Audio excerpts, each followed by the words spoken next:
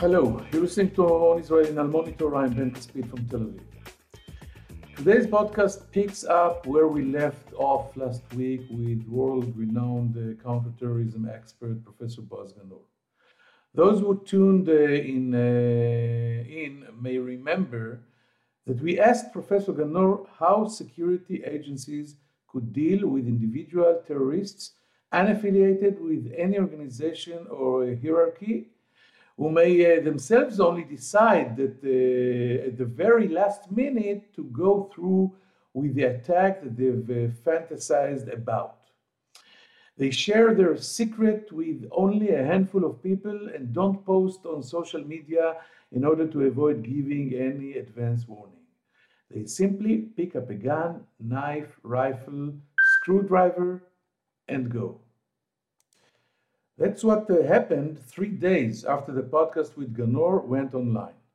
A 29 years old Palestinian named Raed Khazem from the Jenin area of the West Bank picked up a gun, crossed illegally into Israel, and took a bus to Tel Aviv. He obviously knew just where to go to cause maximal damage. He walked to one of the main nightlife venues of the city's Dizengoff Street, stood outside a packed pub, took aim and fired, killing 3 and wounding more than 10. He then escaped into the night. Israel's well-oiled counterterrorism response, the result of thousands of mass terrorist attacks over the years, swung into action. Police, Shin Bet agents, special forces, army commandos, all spread out to find him, activating every intelligence tool and source they have. But Khazem was in the wind. Tel Aviv residents were told to go home, lock their doors, and keep away from balconies or windows. Just before sunrise on Friday, April 8th, 7.5 hours after he escaped, Khazem was located hiding near a mosque in Tel Aviv, neighborhood of Jaffa. He opened fire at the agents of the Shin Bet and was shot dead. Today's podcast will focus on terrorism in the cyber area and cyber counterterrorism warfare. Our guest is one of the world's leading experts on the issue, a former officer in the IDF's elite Sayeret Matkal Commando unit, who also commanded the legendary 8200 unit that collects signal intelligence, SIG intelligence, and is considered the world's best cyber academy. Reserve Brigadier General Nadav Tzafrir went on to establish and lead Team 8, Israel's leading cybersecurity think tank and venture creation company, which builds disruptive cybersecurity capabilities. He also advised Fortune 500 companies, global executives, and security forums around the world. We'll hear from him right after this short break.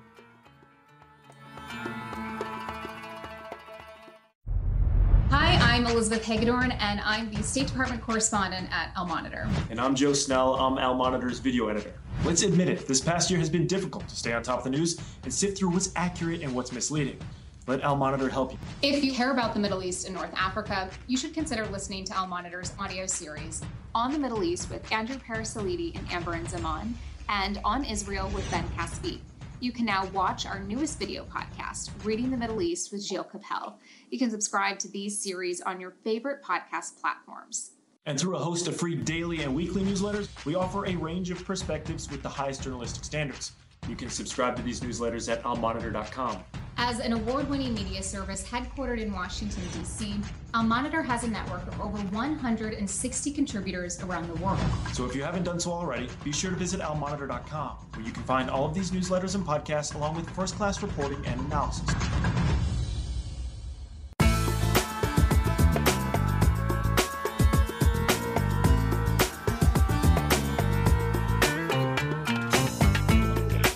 Now I'm honored and privileged to introduce our guest today.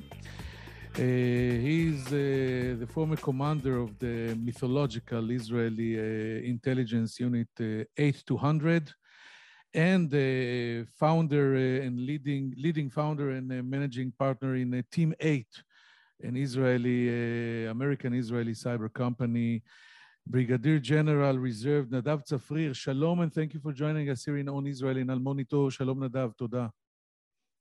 Shalom, hi Ben, thanks for having me.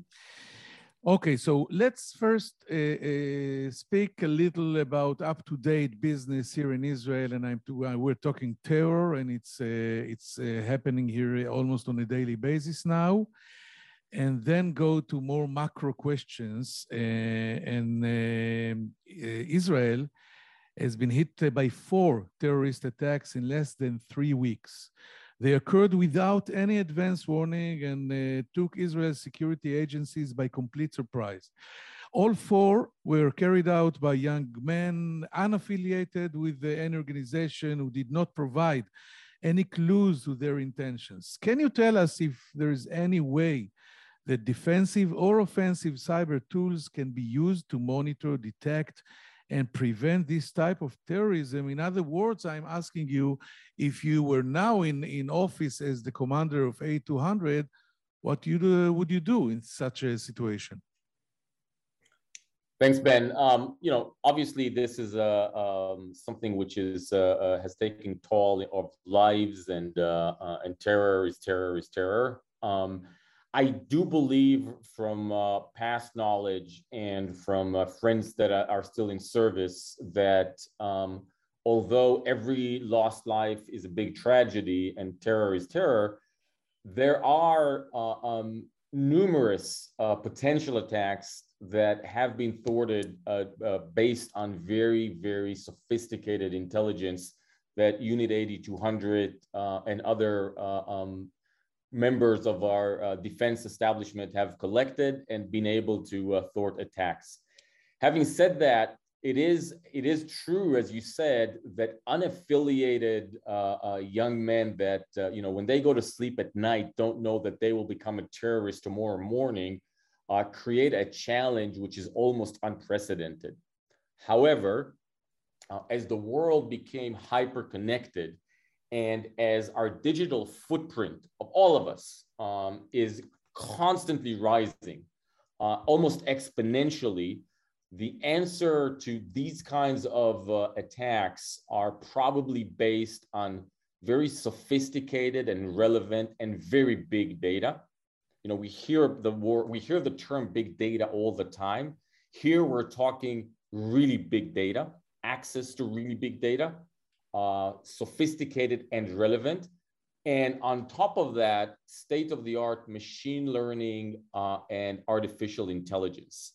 The bigger the data, the more sophisticated it is, the cleaner it is, and the more we can deploy machine learning and AI to the edge, we will be able to detect, we will be able to mitigate, and in many ways, not just thwart terrorist attacks, but also, and this may sound ironic, make our neighbors' lives better as well. Okay, let's hope it will happen in the near future. You deal now after service in Team 8 in cyber defense, in developing systems that can prevent cyber attacks from paralyzing vital services and striking the infrastructure of major government and economic institutions. Would it be correct to say that offensive cyber will always have the advantage over this defensive cyber? How do you see the balance of mutual deterrence between these two sides?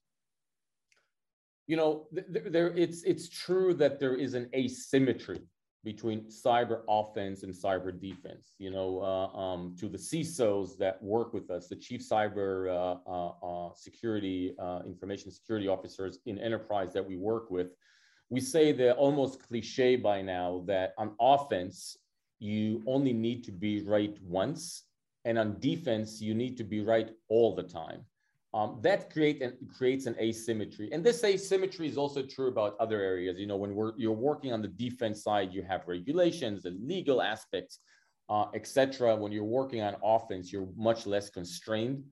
But I think in order to understand the big picture, you must think about the fact that it's not that offense is getting better than defense. It's that the attack surface, the opportunities the millions and billions of connections between people and devices, which is skyrocketing, is just creating such an immense footprint that is making the attackers' lives easier and making defense much harder. So all in all, we do have a serious gap that we need to close. But in order to close this gap, it's not enough to just make better cyber defense technique, tools, technologies, etc. But there's also philosophically, we need to change our state of mind when we're thinking about defense. For example, you cannot protect everything. You have to prioritize. Another example is that you have to live with the fact that there will be breaches. So this is becoming part of doing business. Another example is you need to change the fact that who owns cybersecurity in organizations. You know, it used to be the CISOs that own it. We now preach to the enterprises that we work with, it has to be the leadership. It has to be the business leadership, and it has to be the CEO, because connectivity and digital transformation has become such a major issue in business, and cyber comes along with it, whether you like it or not. I recently, last question before we go to the more macro issues. I recently interviewed Israeli Finance Minister Avigdor Lieberman, and he talked about the darknet as a strategic threat to world order and the global economy. He talked about a jungle of dangerous hacker gangs with almost state-like capabilities, with unlimited disruptive potential, somewhat like the sea pirates of previous centuries, but without the physical or geographical boundaries that limited the pirates' actions. Would you agree with this description? Yes, I concur. When you reach out into the depth of the dark web, what you find is quite scary. It has no boundaries. It has no legal framework. And in order to fight back, there are a few things that we need to do on a macro government level. Number one is call cybercrime what it is, whether it's cybercrime, whether it's state-supported, whether it's cyber terrorism. We are going to see all of those. And the first thing that we must do is call it what it is. It's crime, it's terrorism, it's attacks, it's illegal. So I'll give you an example. You know, if you're running a financial institution, for example, right? If somebody storms that financial institution, either just for monetary gain, the police will come. The people that have done it have a good chance of getting caught. They'll probably be prosecuted, go to jail, etc. And the financial institution, for example, if it's a bank, will be considered a victim. In cyber, it's almost the other way around. We look at the victim and we blame them for being a victim. And so the first thing we need to do is call it what it is. We need to understand that just like everything, digital transformation is changing everything. It's also changing crime. And in the future, it will also change terrorism. Now, here's a big problem. It's got no boundaries, and it's incredibly difficult to find who it was and to attribute an attack to somebody, because it's very easy to hide in cyber. And so this calls not only for calling it what it is, but the second thing is it calls for international collaboration, which I don't have to tell you is becoming harder and harder. But as long as we don't understand these two factors, it'll be very hard to fight back. I'd say again, number one, call it what it is: terrorism, crime, etc. Number two, international collaboration. And number three, change our mindsets with regards to government and private collaboration, because it's almost impossible to differentiate today between what's state, government, private, etc. Okay, now I want to ask you about more geopolitical, etc. issues, and let's talk about digital connectivity. It has changed the world forever in many ways. It has also made it extremely vulnerable to cyber breaches. Have we crossed a vulnerability chasm? I think we have. I think we have been. I think we're at a point of no return. And to be honest, I think it's a good thing. If you look at the net effect of digital transformation, it has made our lives better. And I think it will continue to make our lives better. Yes, it does come with a price. The price is what you just talked about. It's also privacy. So, privacy is at stake. Criminals are taking advantage of this. I think in the future, terrorists will take advantage of this. But all in all, if you think about it, let's take COVID-19 as an example, right? So COVID-19 hit about 2.5 years ago. It's it is the worst pandemic that the world has had to deal with since 1918. Now, try to think about COVID-19 without the digital infrastructure that we've put together in the last 20 years. We would have been in a much worse situation, probably more similar to what happened in 1918. However, what we saw in the last couple of years is an incredible resilience, not vulnerability of our digital infrastructure. I mean, if you would have told me 2 years ago that most of the things that we do face-to-face will turn offline or online, and depend on remote work based on a digital infrastructure, and that this digital infrastructure will not collapse, I would have told you you're an optimist. But this is what happened in reality. And that's not the only thing. I think that as digital transformation becomes a reality, and as we see some of the inventions that are just around the corner, our lives will get better. And if you look at the statistics they have, more people have more access, more people have more opportunities as more people get connected. And so all in all, I'm an optimist. We're not going back. I think it will get better. I think us in the industry will have to support this by changing the way technology works in organizations and understanding that cyber is no longer a standalone issue that comes after the matter. Cyber has to become a part of the business strategy. Cyber has to be embedded into coding, what we call shift left today. Cyber has to be taken into consideration on the legal framework, on the architecture of the IT, etc. And as soon as it becomes embedded both in the infrastructure, in the strategy, in the business plans, etc., I think we can create a better balance between where we are today, the opportunities on the one hand, and the vulnerabilities that we're creating on the other hand. I want to ask a small, but I think it's a big follow-up question about this. As a father, I look at my two younger daughters, 11 and a half and almost 14, connected 24/7 to their cellular. They are in TikTok and all the other social networks. You use many times the expression, I think, a hyper-connected world. What recommendation can you give me? I think you are a father as well. What to do with these children that live their lives in the internet, in the cellular, the smartphone, playing with and talking with each other only through this medium? Is it good to try to stop it or limit it in anyhow? Or are we damaging their ability to be the next commander of A200 or a successful cyber innovator or something? You know, it's probably top of mind and the most important thing that we are all concerned about, right? Our children, the next generation. And yes, I have a 16-year-old girl, a 14-year-old son, and I also have a 4-year-old. And you know, it's funny because I see the differences between the 16-year-old and the 4-year-old.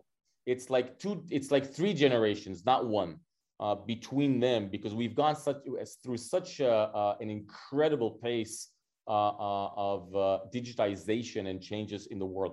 Here is sort of my personal take as an ex-commander of some of the brightest kids that joined the military in Israel, and as a father.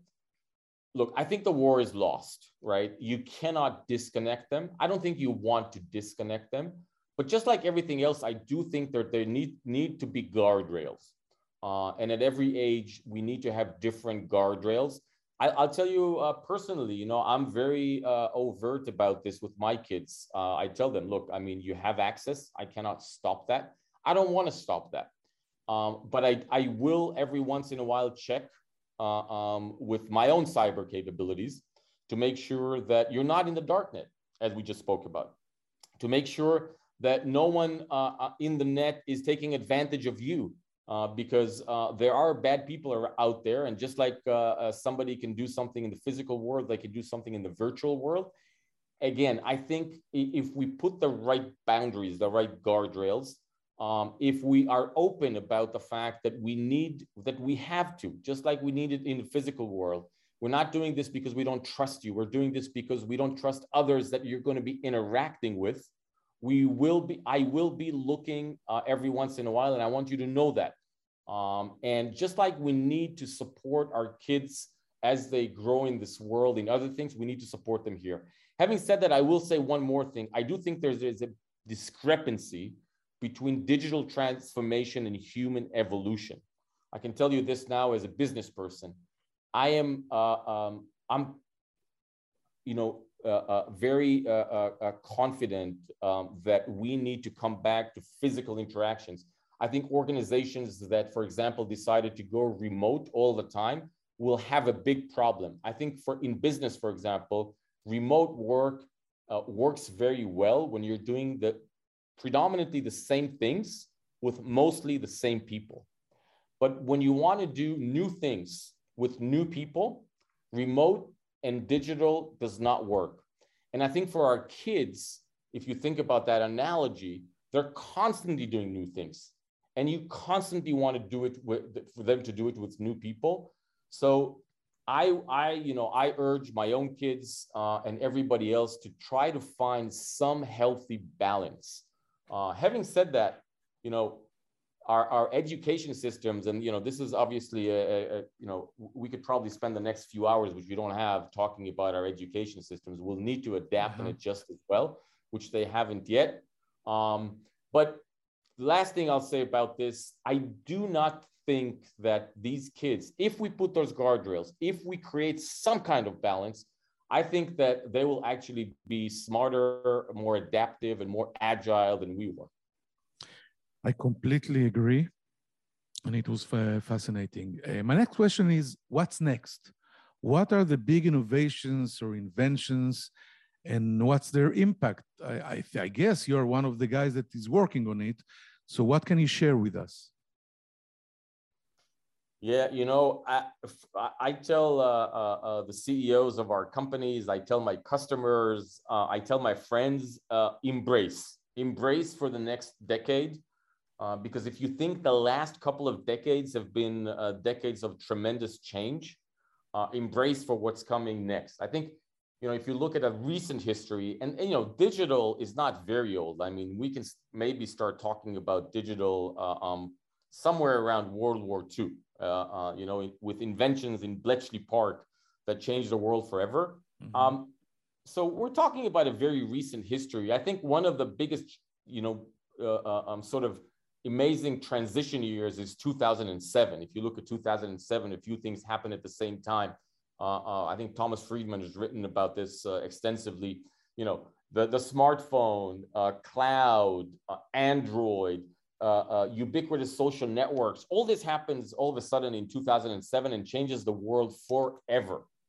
And I think we're at the cusp of another one of those major changes with the next breakthroughs, right? Number one, which is already becoming a reality, is machine learning and AI. Machine learning and AI has been, we've been promising the revolution around machine learning and AI for the last 40 years. I think it's actually happening as we speak. And then the other huge thing that's sort of lurking, if you like, around the corner, which will change our lives forever, is quantum computing. Quantum computing, you know, nobody knows when will quantum computing become a reality, but when it does, our lives will never look the same, because it's going to do the one thing that hasn't been done so far, which is sort of shorten time for everything. So from the vulnerability side, things that we have learned to live take as as a fact. For example, encryption and encryptions like RSA will become obsolete when quantum computing becomes available to countries and organizations, just because they will shrink time dramatically. But on the other hand, we will also be able to solve probably some of the biggest mysteries of life much faster than ever before, and all the way from curing cancer and understanding if there's lives out of our planet. So all these things are just around the corner, and I think when you look at the fact that the digital infrastructure has matured, computation is about to change forever. The algorithms that come with that around machine learning and AI are becoming more and more seasoned and available. This will create changes that we probably can't even imagine in every aspect of our lives. Hopefully, most of them for the better. But if you look at transportation, if you look at digital health, if you look at climate, digital with exceptional compute power and endless storage capabilities will change everything that we have been accustomed to. And I think this next decade is when we're going to see these big changes coming. It's really so fascinating. I wish we had some maybe 4 or 3 or 5 hours more to speak about it. But I have to ask now my final question, and it's obvious. Russia versus Ukraine. Have we overestimated the role of cyber in 21st century warfare? This is something that I'm thinking about in the last few weeks, and with the research team here at Team 8, alongside friends and researchers like Admiral Mike Rogers, who's a partner here, and Itai Brun, who was my colleague when I was head of 8200. He headed the research team. We've our own CTOs, etc. We've been thinking about this and talking to others. Here's my very short answer. I think it's circumstantial. Have we overestimated the role of cyber in 21st century warfare? I think the answer is no. I think we haven't seen anything yet. I think we will in the near future. I think governments and quasi nation state operators and big tech companies do have the capability to change major trajectories in how we live, how we vote, where we live, what we choose as we speak. And I can tell you for sure that nation states have the capability to take down critical infrastructure in other nation states as we speak. So the first answer is, I don't think we've underestimated the macro. I think specifically in this conflict, 2 things have led to the fact that we haven't seen anything dramatic. Number one is, I think Russia underestimated the resistance in Ukraine, and hence didn't need to use the heavy cyber arsenal. Because if the goal was to take over Ukraine and establish a new government in Kiev in a few days or a couple of weeks, then you don't want to take down the infrastructure, because this is the same infrastructure that you're going to be using a couple of weeks later. Number one. Number two, because I think they didn't think they would need it, they didn't prepare for it. And there is one thing that people don't realize. Major cyber offense operations take a long time and a huge effort and cannot be carried out from one day to the next. Superficial ones, DDoS and others can, but major operations like the ones we've seen Russia allegedly at least doing in the Ukraine in 2017, for example, taking down electric utilities, these take a long time, and I don't think they had the time for preparing this specifically. Now, the other thing is that you need to differentiate between Ukraine and the West.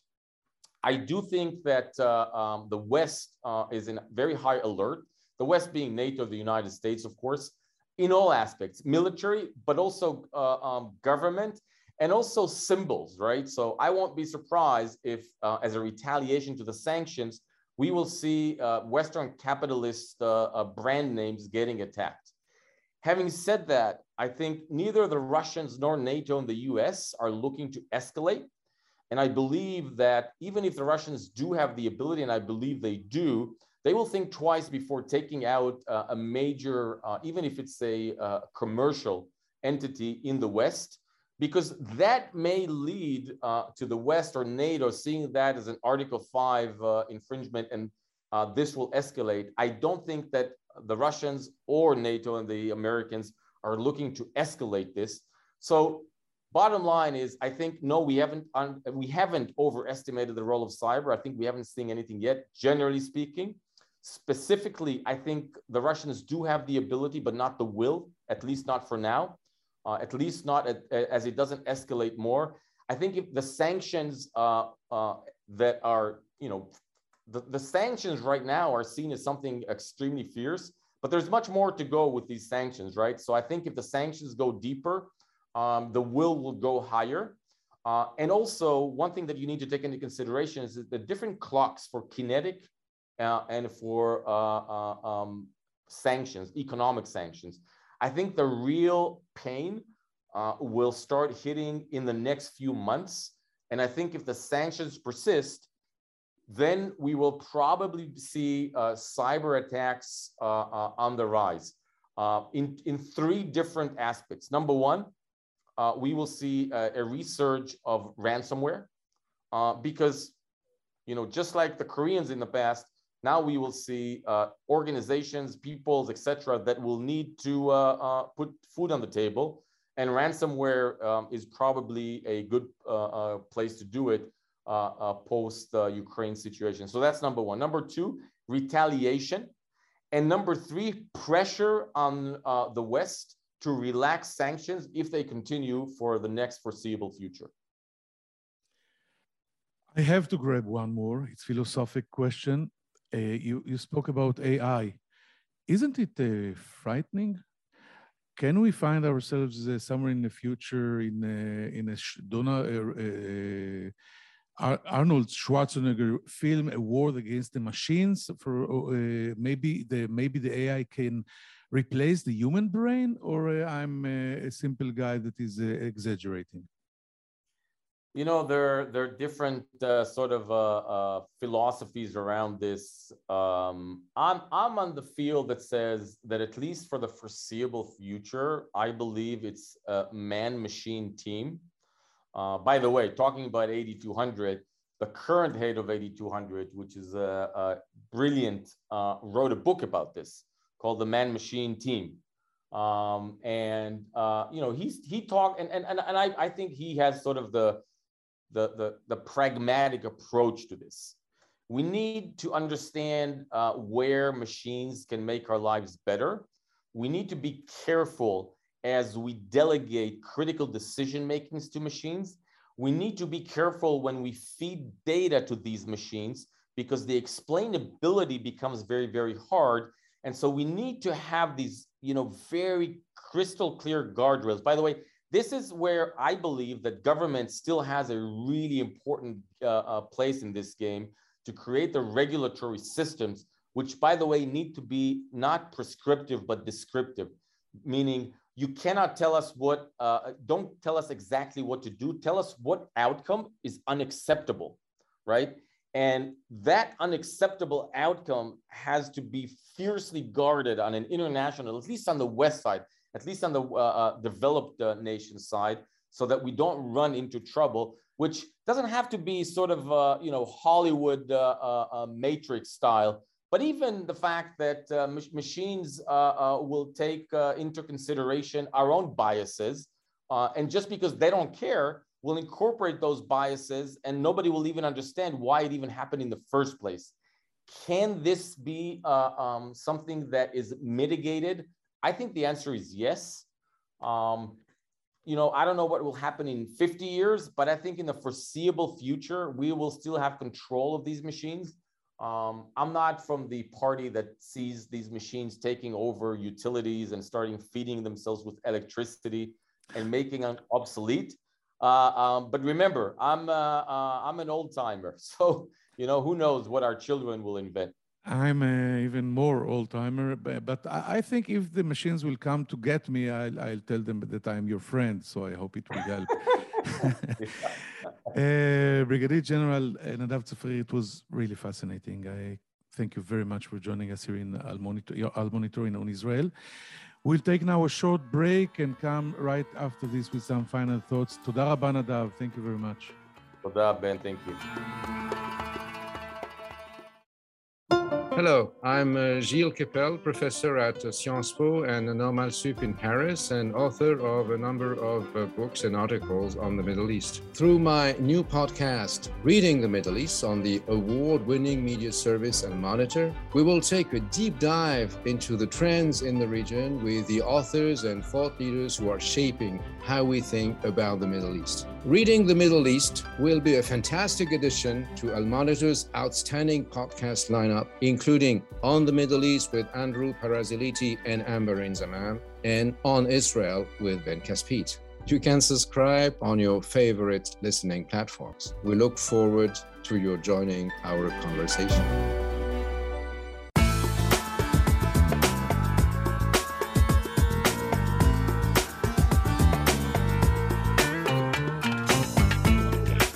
Thank you for staying with us, and I guess you enjoyed this inspiring and maybe even a little philosophical conversation with Brigadier General Nadav Tzafrir, former commander of the 8200 unit, the Israeli NSA, very prestigious.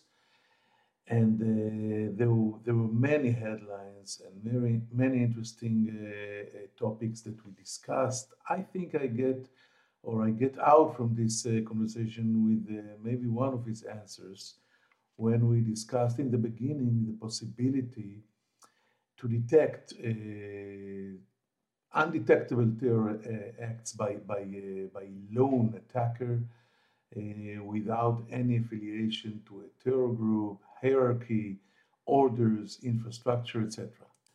And Nadav admitted that this kind of youngster that is going to sleep while he still doesn't know what is going on tomorrow morning, and then wakes up, takes a gun or a knife, and going out to kill civilians, he makes an unprecedented challenge to the security branch and to the intelligence and all the agencies in Israel, which are very, very, very experienced. So he said that, however, as the world become, like he calls it, hyper-connected, and our digital footprints, all of us, and I quote him, are constantly rising, almost exponentially. The answer to these kind of attacks is probably based on very sophisticated and relevant and very big data. And he emphasized again and again that we already used to hear the term big data, but we mean here very big data, access to very big data, sophisticated and relevant data. On the top of that, state-of-the-art machine learning and artificial intelligence. These are the clues to the modern days war on terror, and not only. And the equation is simple. Like he said, the bigger the data, the more clean and sophisticated it is, and the more we can deploy all of these components to the edge, we will be able to detect, mitigate, not only stop terror, but ironically, make our neighbor's life better. Let's hope it happens. And again, I hope you enjoyed it as much as I did, and we will meet here after Passover. It's a 2 weeks vacation right now for Jews. And thank you for listening. See you. This is Ben Caspit from Tel Aviv. Take care. Bye-bye.